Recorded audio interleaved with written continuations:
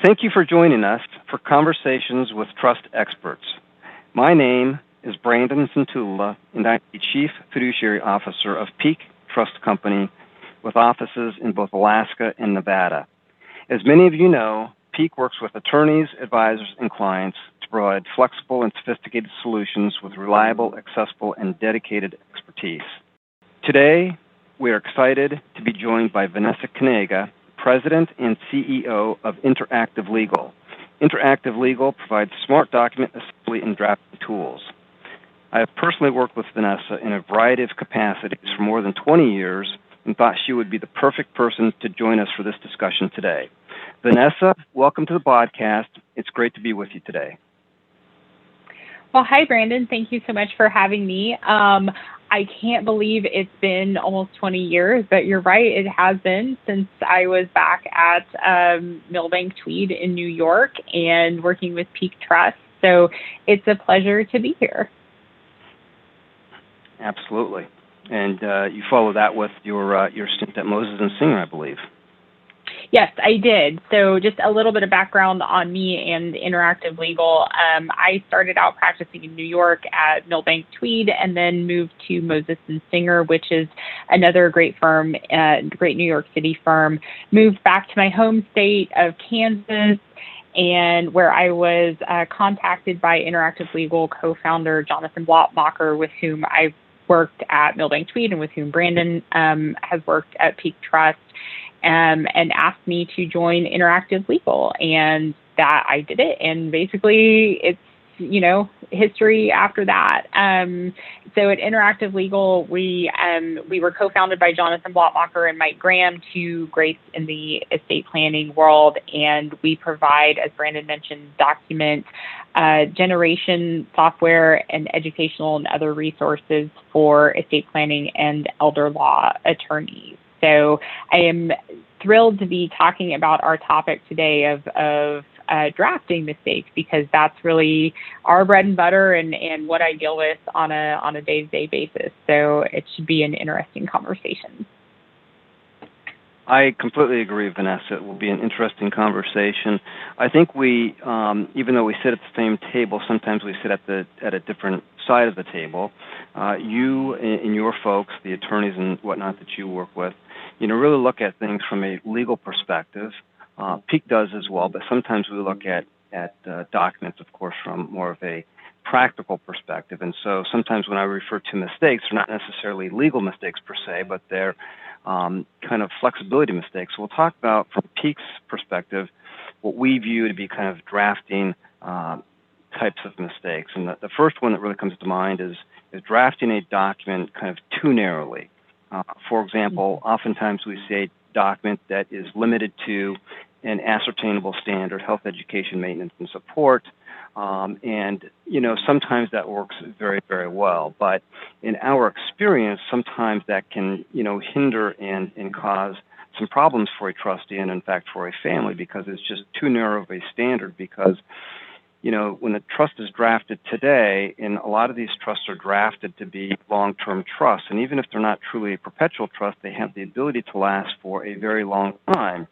And the reality is that life changes over time. And so what we envision today, those circumstances, those facts may change 20, 30, 40 years down the road. And so we believe that by drafting a trust too narrowly, i.e. only having an ascertainable standard, which again is perfectly legal, may cause problems at some point in the future, because the trustee does not have the flexibility to make, for example, a distribution for any purpose or any reason.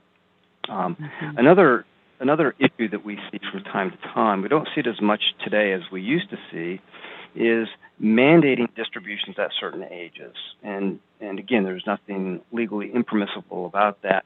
I've always scratched my head when I've seen it, because I oftentimes see, as an example, that the beneficiary will get 25% at age 30, 50% at age 35, and the remaining pot at 40.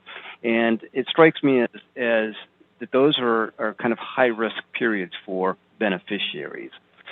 They might be, for example, going through a divorce, and it would be unfortunate if a beneficiary got 50% of their nest egg at age 50, only to have 50% of their 50% be taken by an ex-spouse. And in fact, I've spoken to clients about this in the planning stages from time to time, and I've asked the question, how would you feel about your ex-son or daughter-in-law getting 50% of your daughter or son's 50% inheritance? And not one of them have said that they thought that was a good idea. So again, we will accept a trust that has those types of provisions. We just don't think that it makes a great deal of sense, not only from that kind of creditor protection standpoint, but also from the transfer tax standpoint. We've gotten those assets presumably outside of the federal transfer tax regime, and we're essentially putting them right back in at certain ages. So just think that's not a good idea or in the best interest of the beneficiaries.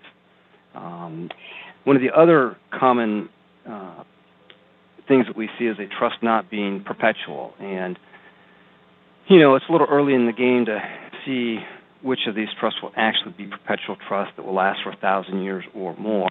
But again, it's a matter of, why create the trust today, go through the headache, the expense, and so forth of creating a trust only to have it terminate 50 years down the road. It goes back again to that flexibility matter of not forcing the money out of the trust. The trustee can always make distributions, but don't force it out. Yeah, I think those are all really good points, Brandon. And I want to back up to what you said at the beginning about your perspective and having a little bit of a different perspective as somebody who's often in the role of serving as trustee or, an officer of a company that's serving as trustee. Obviously, for attorneys that have worked with trust companies, we know, you have your own interests that you're looking out for, as we would expect. But I think you also have a perspective that's very valuable to the planner because you deal on the administration side. And I think that's where a lot of these mistakes, if we want to call them mistakes, or maybe not ideal drafting scenarios occur or ideal planning scenarios occur is attorneys who don't necessarily think through all the possibilities that could arise in administration or, fortunately have not been through some of the horror stories that maybe some of the more seasoned people have been through when they've gotten into administration, when you have that client who dies or the irrevocable trust is going on for several years and you actually have to get into the administration of it when the kids are older and they have spouses and ex-spouses and careers and all of those things that can affect the planning and creditor protection and then the tax planning, like you said. So I think your comments come from your perspective, if I could, not to put words in your mouth, but I think those comments come from your perspective as somebody who's involved in the administration in the down the road scenario rather than the initial planning stage or in addition to the initial planning stage. And you can provide some valuable insight into, you might not want to do that, or you might want to draft that a little bit more broadly for this reason, because I've seen this specific situation come up before and here's what happened, and your client doesn't want to be in that situation. I think that's a really valuable perspective. And, we were chatting about this before we started rolling here. And I think it kind of rolls into something else that I see a lot, which is what I would call kind of sacrificing clarity for brevity or ease of readability. And for example, you mentioned the perpetual trust and not having the trust be perpetual. And I take your point to be, don't have the trust terminate when the child reaches age 50 or after 50 years or something like that, make them last as long as possible. One of the things that I've seen before is, for example, somebody who's in a state that has a long rule against perpetuity period, like 360 years or something.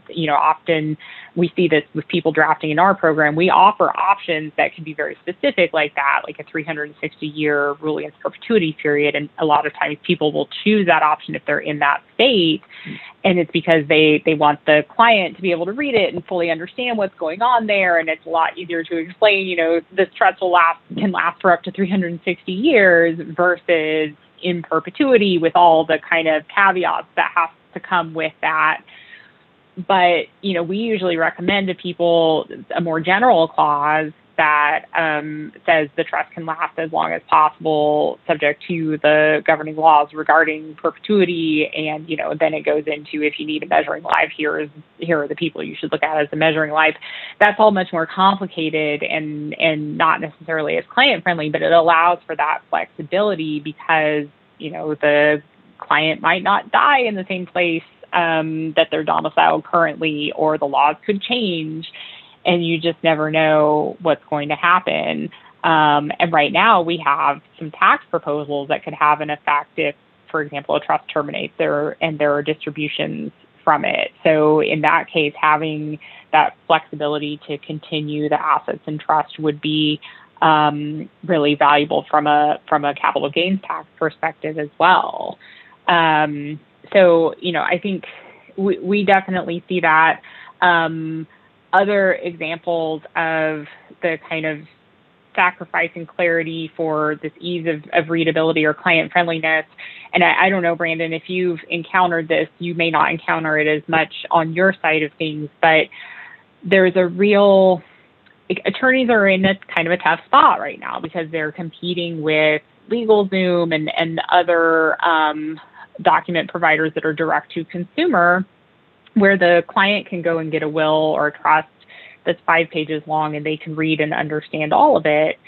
And the attorneys are having to compete with that. And so I think there's this very understandable desire to make documents more client friendly and readable. But I get very nervous sometimes when I see, for example, terms of art being substituted, like finding a substitute term for per serpes.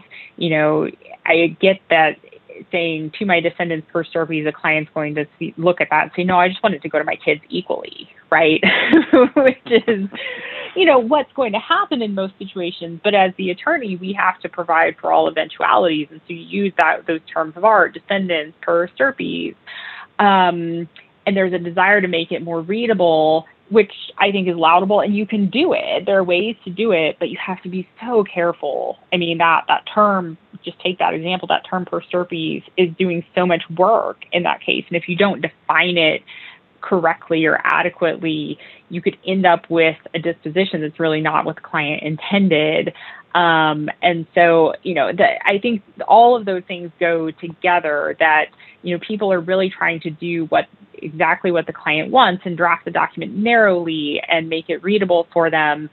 And those are all great things, but you have to be aware of what could happen in the future. And, are you being as clear as you need to be in that document and flexible and allowing for other eventualities that might come up, down the road that the client isn't necessarily anticipating right now. Well, I agree with everything that you said, Vanessa. One thing that I note is that we both use the term flexibility throughout our conversation, which definitely resonates with me. One of the other things that we see is with respect to trustees, and sometimes we see the beneficiaries acting as trustee without really any restrictions, and we again think that's kind of a problem point. Again, it can be perfectly permissible, but for example, I have never seen a beneficiary who truly understood or respected the ascertainable standard of health, education, maintenance, and support. So that could cause, obviously, some tax friction. And another thing that we see is that a lot of individuals are appointed as trustee because I think that sometimes the grantors think that if they appoint their friends or business associates that it will be less expensive to administer. We did a study once to get some true information, and we found that about 8 out of 10 trusts, there was an individual or individuals acting as trustees rather than corporate trustees. And, we counter that where what we see is that corporate trustees, oftentimes they may seem more expensive, but truly they're not. Because, they have the infrastructure, they have the knowledge, they have the expertise, they have all of the things that an individual trustee would need to go out and employ. And sometimes that gets very expensive and a bit cumbersome. And a lot of times these individuals don't have the time, the knowledge, the expertise, so on and so forth, to act as trustee. And I don't think that they understand the risk they're assuming by acting as a fiduciary. Yeah, well, and I'm curious to know too, and I think that's a good point. I certainly see that as well, and I mean, it's only natural. You want your family members, your close friends to act as trustee, and there are a few different reasons. I think that's not always wise, at least without certain restrictions. But I'm curious, Brandon, if you've had situations where Peak has had to come in and kind of take over a trust where things have not necessarily gone as planned, and you had to do a little bit of cleanup work because you had an individual trustee that, was dealing with their own life, or it was a little bit out of their hands, above their head in dealing with. Have you had that where the trust has actually ended up having to pay more in professional fees than they would have if they had just hired you or appointed Peak as trustee from the beginning, because you had to come in and then kind of do some cleanup work afterwards?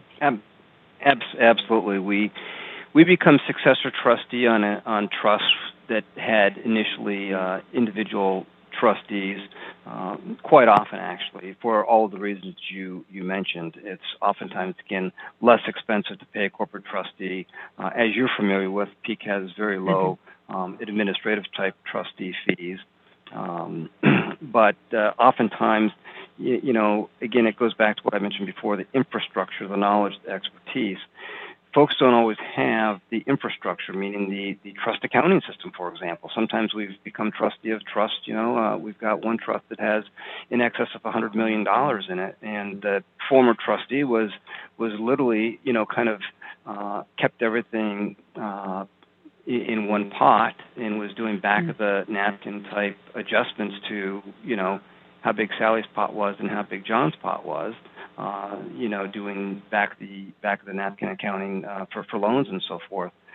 There's a tremendous amount of cleanup that had to be done because of that.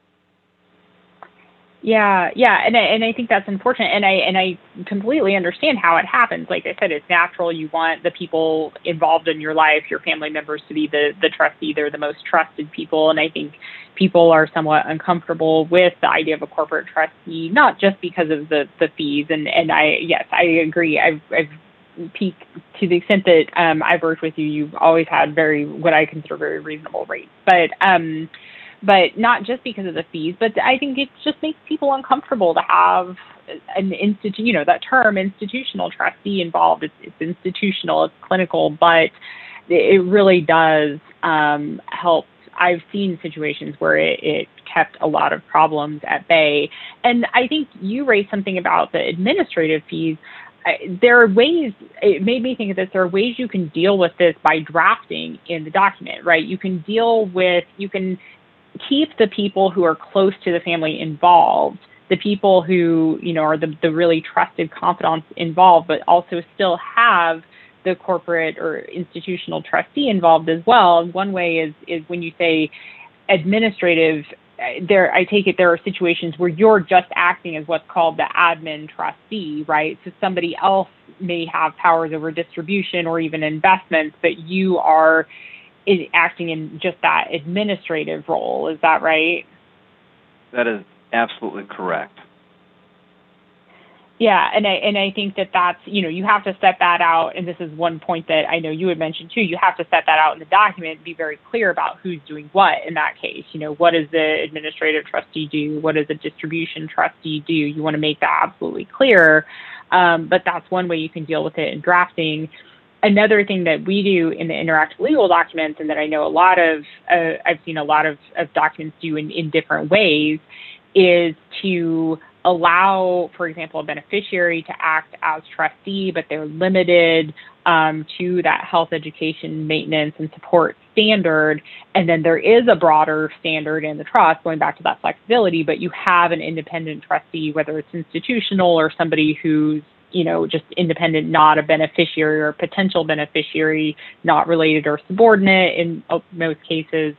that's acting as trustee, and they can make distributions pursuant to that broader standard. And that, of course, is there for tax purposes to prevent the beneficiary acting as trustee from having a general power of appointment for estate and gift tax purposes.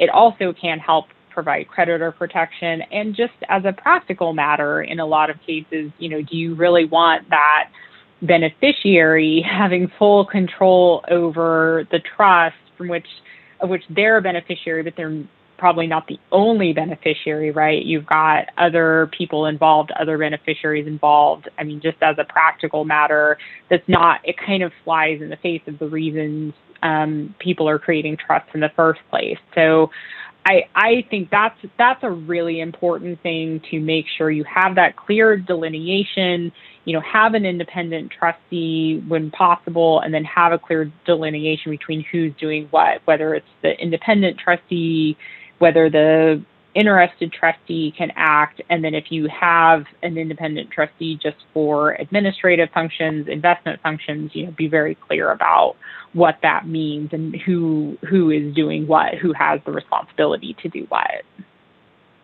That is right again, Vanessa, and that's a fact pattern that we see oftentimes, and I know that the ILS documents contemplate that, where there are these different trustee roles.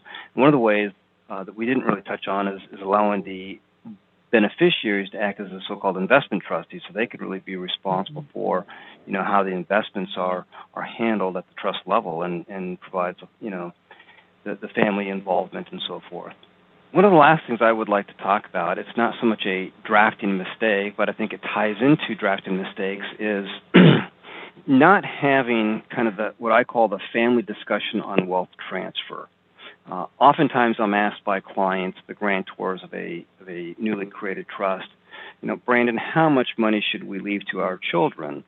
And it's an interesting question. And my general response is, well, sir, how much have you prepared them to receive?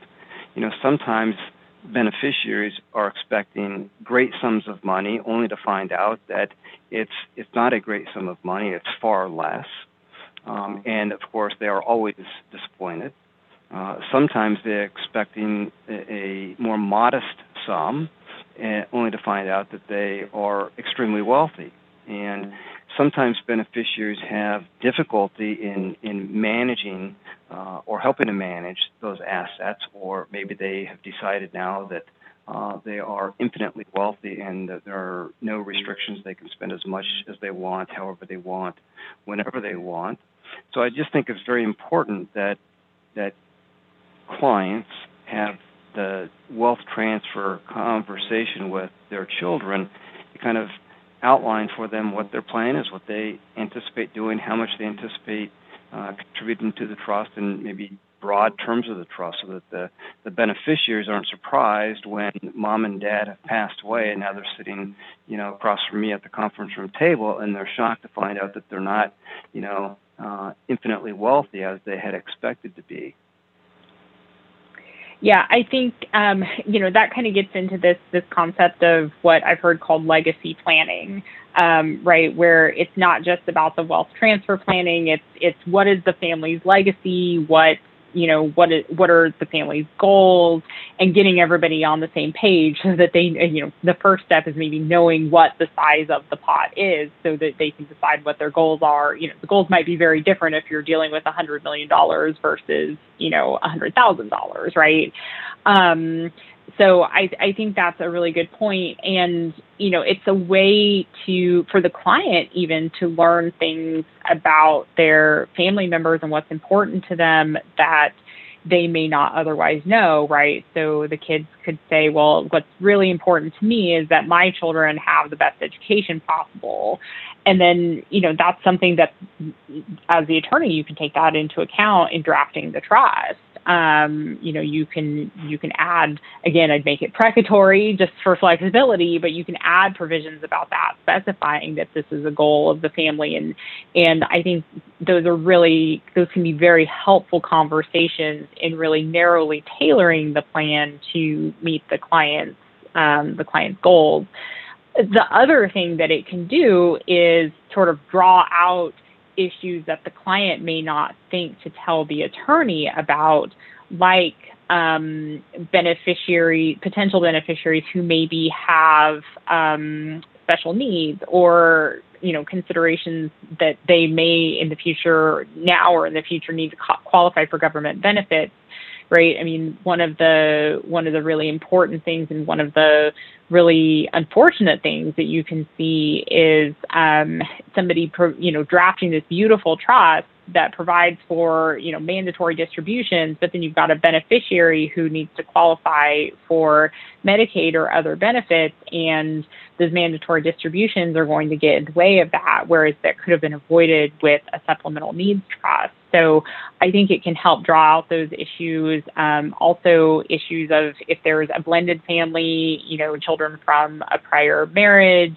You want to make sure that's adequately accounted for, so that who are your, when you reference descendants or children in the document, who are you referring to?